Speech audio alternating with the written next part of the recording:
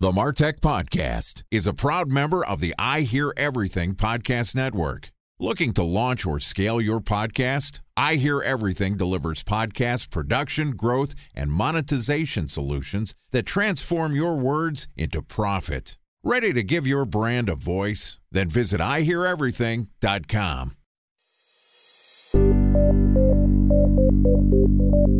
From advertising to software as a service to data. Across all of our programs and clients, we've seen a 55 to 65% open rate. Getting brands authentically integrated into content performs better than TV advertising. Typical lifespan of an article is about 24 to 36 hours. If we're reaching out to the right person with the right message and a clear call to action, then it's just a matter of timing. Welcome to the MarTech Podcast, a Ben J. Schaap LLC production. In this podcast, you'll hear the stories of world-class marketers that use technology to drive business results and achieve career success. We'll unearth the real-world experiences of some of the brightest minds in the marketing and technology space so you can learn the tools, tips, and tricks they've learned along the way. Now here's the host of the MarTech Podcast, Benjamin Shapiro.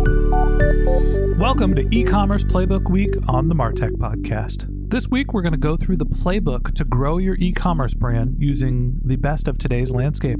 Joining us today is Devrin Carlson-Smith, who is the Chief Strategy Officer at Finch, which empowers e-commerce companies to grow revenue and reach through access to their strategic services and advertising management platform.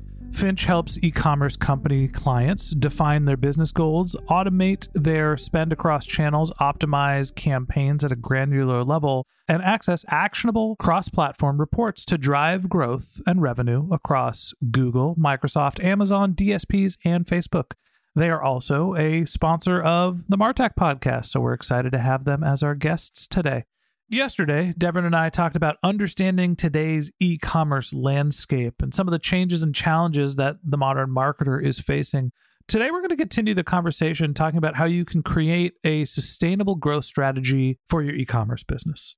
All right, here's the second installment of E-commerce Playbook Week with Devrin Carlson-Smith, Chief Strategy Officer at Finch. Devrin, welcome back to the MarTech Podcast. How are you, Ben? I'm good. Excited to continue our conversation, talk a little e-commerce. How are we hawking our products across the internet? That's it. I mean, brands need a better way to grow online. Yesterday, we covered a lot of ground talking about the state of e-commerce, and I kind of raised the point it's a multi-front war for marketers where we have to figure out, are we going to promote our website or are we promoting a marketplace listing like an Amazon listing? How are you figuring out what advertising channels you're using to get in front of your audience? And then what are the resources, technologies, and people that you need to staff and allocate your budget appropriately? Today, I want to talk about creating a sustainable growth strategy. And I think the key word there is sustainable.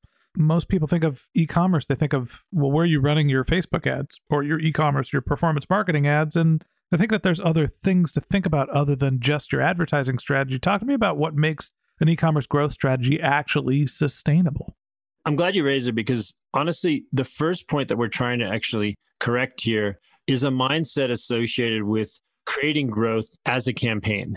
One of the big misnomers that's happening and has been going on for years is that the marketing stack and your media spend is designed to run a campaign to get results. And we've gotten ourselves into this cycle where we are constantly chasing the next campaign. How is the performance run? How did we spend the dollars? What were the attribution metrics? And how did we perform in our sales? And ultimately, by going down that path, we start spending more and more time trying to optimize these campaigns and squeezing more out of each media dollar, when in actual fact, what we're doing is creating a race to zero.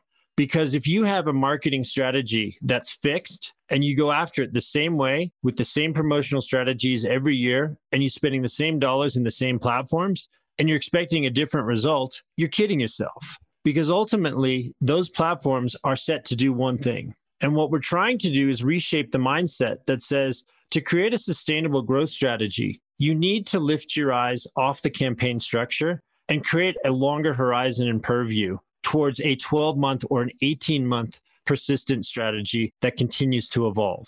And adaptation is the key phrase there. I really appreciate that you're talking about creating a growth strategy that is not a near-term growth strategy, because I think that's the dance that as marketers, as mostly in-house marketers, we always get stuck with is, here's a pile of money, show me results now. I want to put $1 in and in real time get $2 out so I understand the trajectory of my business. And I will frame this as performance marketing versus content marketing, not to say that the two don't overlap and that they're always the same. You can use performance marketing to boost your content marketing and content to boost your performance marketing, but let's separate them out as two groups.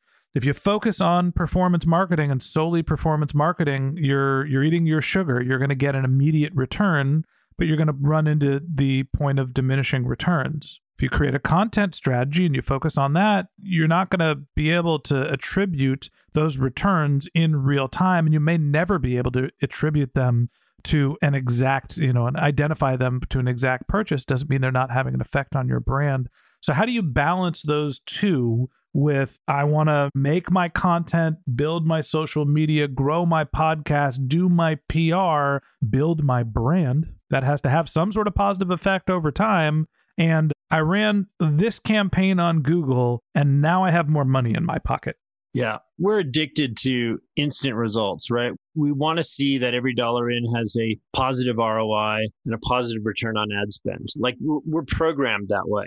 And that's not to say that's wrong, but I think you would probably also argue that in today's world, you've got to have this balance between paid, earned, and owned, right? We've been hearing about this forever. In the e-commerce world, the paid is a disproportionate amount of that paid, earned, and owned strategy because it's directly attributable to purchase and sales. Now let's park attribution for a second, because that's a non-forensic science in the world of advertising. You can't quite get to the exact numbers that match the CFOs. So let's park that for a second. But the paid, earned, and owned elements that are so essential really need to be balanced in a way that says, look, I'm going to park some money here for paid. I'm going to park some money for our content strategy, and I'm going to park some money here for, let's say, our earned side of things in social. The patience curve and the attribution that should be associated with each of those channels is very different. And we blend them together far too often. Obviously, we've all heard of paid, earned, and owned as the ways to think about breaking up your media spend. And I think that there is a point where each one of them is necessary, and it changes over time. When you're an early stage company and you're trying to find product market fit and show early growth and traction so you can validate the existence of your business, you're probably doing a lot of paid. When you're Coca-Cola, your brand and establishing your brand and keeping it relevant is probably more important than whatever Facebook ads you're going to be running to go D2C to sell Coca-Cola, right? The biggest brands in the world are the biggest businesses in the world. So talk to me about what a marketer needs at different stages of their growth to be successful. Where should they be rebalancing across those three mediums of marketing? In order to get the correct formula for each of those, you really need to take it up one level higher. And this is where I would advise, when talking to CMOs and brands, thinking about how they approach this from a top-down, predominantly from a business KPI perspective, right? Far too often when we establish our channels or our strategies, we're doing it based on the return on ad spend for those channels and not tying it through to a business KPI. Whether that's a 30% year-over-year growth, whether that's a financial online number that they need to hit, whether that's a new footprint geographically that they want to expand to, or a set of product SKUs that they want to open up. Those business objectives ultimately are where we should all be trying to align our e-commerce strategies in paid, earned, and owned. So we can move the needle on those, not on the KPIs that we think are the most relevant, because somehow they're loosely correlated to the business goals. And one of the tricky things to navigate inside the e-commerce world is when you're spending media dollars inside of a marketplace, whether it be Amazon or Google or Bing or Facebook and so on, they have a set of KPIs and metrics that in many ways serve their platforms. So you spend $1 and you get a ROAS of 1.3. That sounds pretty good. I spent $1, I got $1.30 back. That's pretty good. But that's a ROAS of 1.3. which is not really good when it comes to the long-term business impact of the dollars you're bringing in the door. what I'm hearing is that A, don't trust the platforms. They're out for themselves.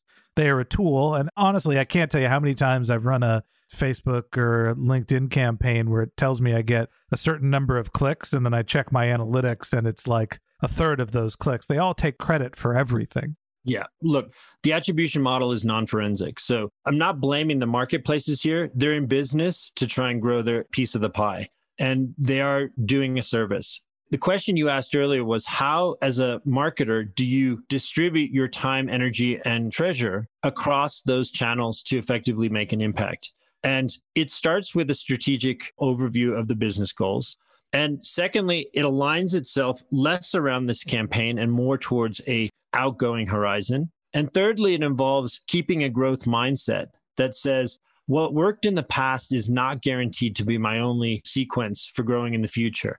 The idea of adding continually different campaign groups over time that are serving your needs, not necessarily the needs of what the marketplace are.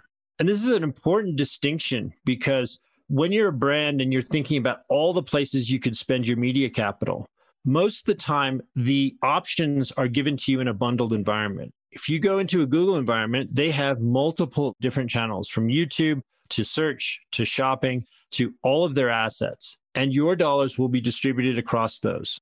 The transparency as a brand of where those dollars are actually placed and the return that comes and the attribution of where a client or a customer may have seen those ads is not something that's readily available. And it's difficult to understand if your media dollars in those cases, when applied towards a blanket pattern, are the most effective, or whether you could have an alternative which picked and chooses some of the more appropriate channels for your business. So as you think about sustainability in your growth strategy, look, let's not beat around the bush. Performance marketing should be part of your e-commerce growth strategy.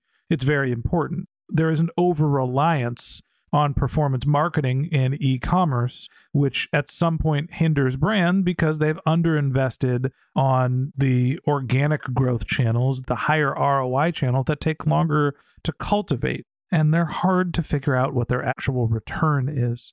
So when you're thinking about the sustainability of growth, how do you rationalize making the investments that you need to make early on in the channels that are going to mature over time, as opposed to get into that performance-based anxiety that us marketers tend to feel? It's funny you mentioned anxiety because it's something that we categorize with several of our clients that come to us initially, which they would say, hey, we're doing paid marketing, we're using these channels, and we think that we could be getting more. And one of the big things to get over is to position this as really a growth mindset that says, okay, I'm going to stop doing campaigns and expecting increased return over time. That's just a fallacy. It's going to ultimately reduce to flat line growth. Instead, if we talk about growth mindset and say, the best way to think about this is to have a diverse portfolio of how you want to be spreading your media capital, you end up reaching what we call a plateau or this growth anxiety that some brands will buy into the mindset, but they get nervous once they reach a point from which their team internally can't manage that many campaigns, or they feel uncomfortable being spread that thin across multiple different areas.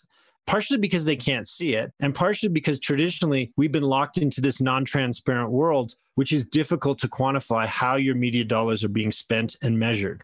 So if we focus on this growth mindset and say, hey, this is what we're going to be doing, the next thing that we overcome is, well, then how do I manage this many channels by myself or with my agency or with my internal team? Like, I can't do it. It's more than I have. How do I do this successfully? And this will get into a little bit later on as far as where we think this is heading. But the idea about having software to be able to be on the buy side of the equation, not just on the sell side, but actually in the corner of the brands to help them manage multiple campaigns, which previously had hit a ceiling. We've come to a point where software can actually play a role on behalf of the brands to get the most out of the best channels that fit their needs. And we think it's coming. I think that there's two ways to think about it. There's software, data, optimization. The more that you understand how to effectively target and evaluate what's working in real time, the better a performance marketer you're going to be. I also think that there's a people and a muscle memory component to where we are used to building content. We've built that muscle and that in-house knowledge to regularly produce content. We're on the content marketing treadmill, and we see the returns get better and bigger over time because we know how to just do that. It becomes a second thought, right? It's not something that you're actively thinking about doing. It's just part of the marketing program is to create and syndicate your content, and that bears fruit over time. Yes. And if you think about it, your resources can only do so much. So part of what we're trying to answer the question is, what's the best use for my resources? Is it to be a data jockey and to spend a lot of time pouring through the numbers and looking for patterns and trying to redeploy campaigns and optimize and automate? Or is it designed to take more strategic thought and say, hey, what did I learn about my audience? How are they discovering us? What's their lead time to be able to make a purchase? How often should I retarget them? What's a adequate sequence for the amount of shopping cart that they're going to buy this purchase versus an LTV purchase where they're coming back multiple times? And I'd rather put my horsepower into solving those problems than going through the mechanics of running through a campaign architecture, structure, automation, and so on. I think that being able to be diverse, flexible, but also keeping your eye on the customers and having a better grip and understanding of your business performance, of what your KPIs are, more important than being in the details of each individual campaign. 100%. And that's the big change that's happening, Ben, is that the brands are recognizing that they need transparency. They are looking for control. They're not looking for a black box solution where a marketplace might say, give us all your media budget, we'll just make it work. They're looking for a way of actually deciphering the data the way they know how to understand their own customers and their business. And there's this swing, this pendulum swing that is saying, as much as Google Smart Campaigns and turnkey solutions from Amazon and Facebook are super easy to run, they don't ultimately serve the brands that are providing for them, because there's less control and transparency associated with those types of turnkey automated campaigns. It's a multi-front war, and we're going to do a practical walkthrough tomorrow to talk to you about some of the e-commerce tactics that you can implement for your business. So that wraps up this episode of the MarTech Podcast. Thanks for listening to my conversation with Devrin Carlson-Smith, the Chief Strategy Officer of Finch. If you'd like to hear more of Devrin and Finch's tips for e-commerce success, we're going to publish an episode every day this week. So hit the subscribe button in your podcast app and check back with us tomorrow morning when Devrin and I walk through some practical e-commerce tactics. If you can't wait until our next episode and you'd like to get in touch with Devrin, you can find a link to his LinkedIn profile in our show notes. You can contact him on Twitter, where his handle is Devrin, Devrin, or you could visit his company's website, which is finch.com, Finch.com. Just one more link in our show notes I'd like to tell you about. If you didn't have a chance to take notes while you were listening to this podcast, head over to martechpod.com, where we have summaries of all of our episodes and contact information for our guests. You can also subscribe to our once-a-week newsletter, and you can even send us your topic suggestions or your marketing questions, which we'll answer live on our show. Of course, you can always reach out on social media. Our handle is martechpod, MarTechPod, on LinkedIn, Twitter, Instagram, and Facebook, or you can contact me directly. My handle is Ben J. Shap, BenJShap. And if you haven't subscribed yet and you want a daily stream of marketing and technology knowledge in your podcast feed, we're going to publish an episode every day this year. So hit the subscribe button in your podcast app and we'll be back in your feed tomorrow morning. All right, that's it for today. But until next time, my advice is to just focus on keeping your customers happy.